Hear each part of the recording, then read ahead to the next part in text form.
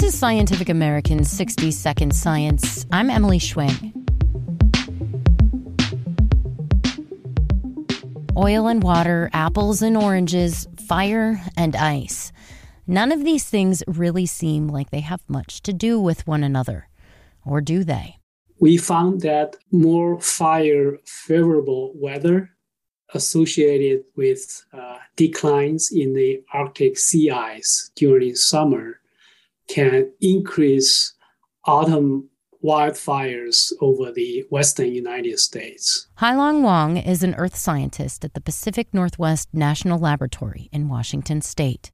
So we analyzed a few decades of observations on wildfire incidents, sea ice cover, and weather conditions to identify a relationship between Arctic sea ice declining and the wildfire risks. We call it a teleconnection. Wang says this idea of a fire and ice teleconnection, it's not new. It's a lot like the so-called butterfly effect, a term coined by meteorologist Edward Lorenz in the 1960s to explain chaos theory. The idea can be summarized like this. If a butterfly flaps its wings in one location, that could displace enough air to cause a tornado or some other large-scale atmospheric storm elsewhere. Yeah, we certainly didn't invent this concept, but it has been in the atmospheric sciences for a long time.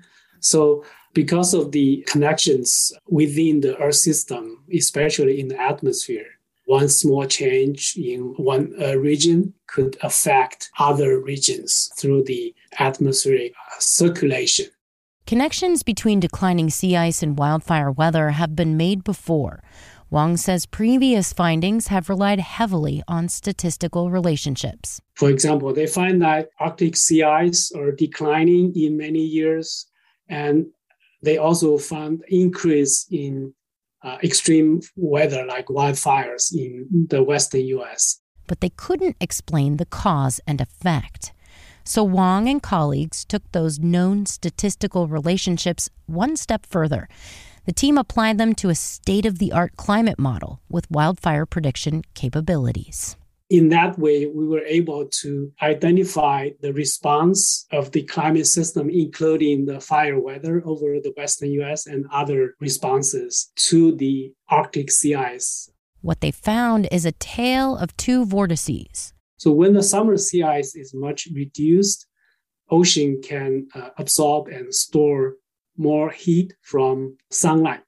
Less sea ice cover over the Arctic will allow more heat also to be released from the ocean to the atmosphere in the following autumn and early winter. Otherwise, the sea ice can insulate the heat from the ocean to the air. So more heat's released to the atmosphere as the sea ice declines. The anomalous heat in the Arctic can form rising air from the surface, and that can strengthen the low pressure system, which is one of the spinning vortex. It's counterclockwise. This forms a low pressure system, and Wang says when it moves south, it pushes the polar jet stream off its normal course and forms a second vortex. So this shift also facilitates the formation of a high pressure system over the Western U.S. This high-pressure system is a clockwise spinning vortex. This drives dry and hot air to descend to the ground from the upper air to the ground. Normally comes with clear skies and no precipitation. So those are all favorable weather conditions for wildfire hazards. The findings are published in Nature Communications, and Wang says wildfire might not be the only result of declining sea ice. The Arctic changes could also be connected to extreme cold weather. Like the infamous 2021 Texas ice and snowstorm that knocked out power to millions and caused billions of dollars in damage. Wang says looking for more teleconnections is where his research will go next. So moving forward, we like to explore more connections of Arctic changes to extreme weather, climate change over other regions of the entire globe along that direction. If wildfires and sea ice could be this climatically entwined, surely there are other climate surprises just waiting to be unraveled. For 60 Second Science, I'm Emily Schwing.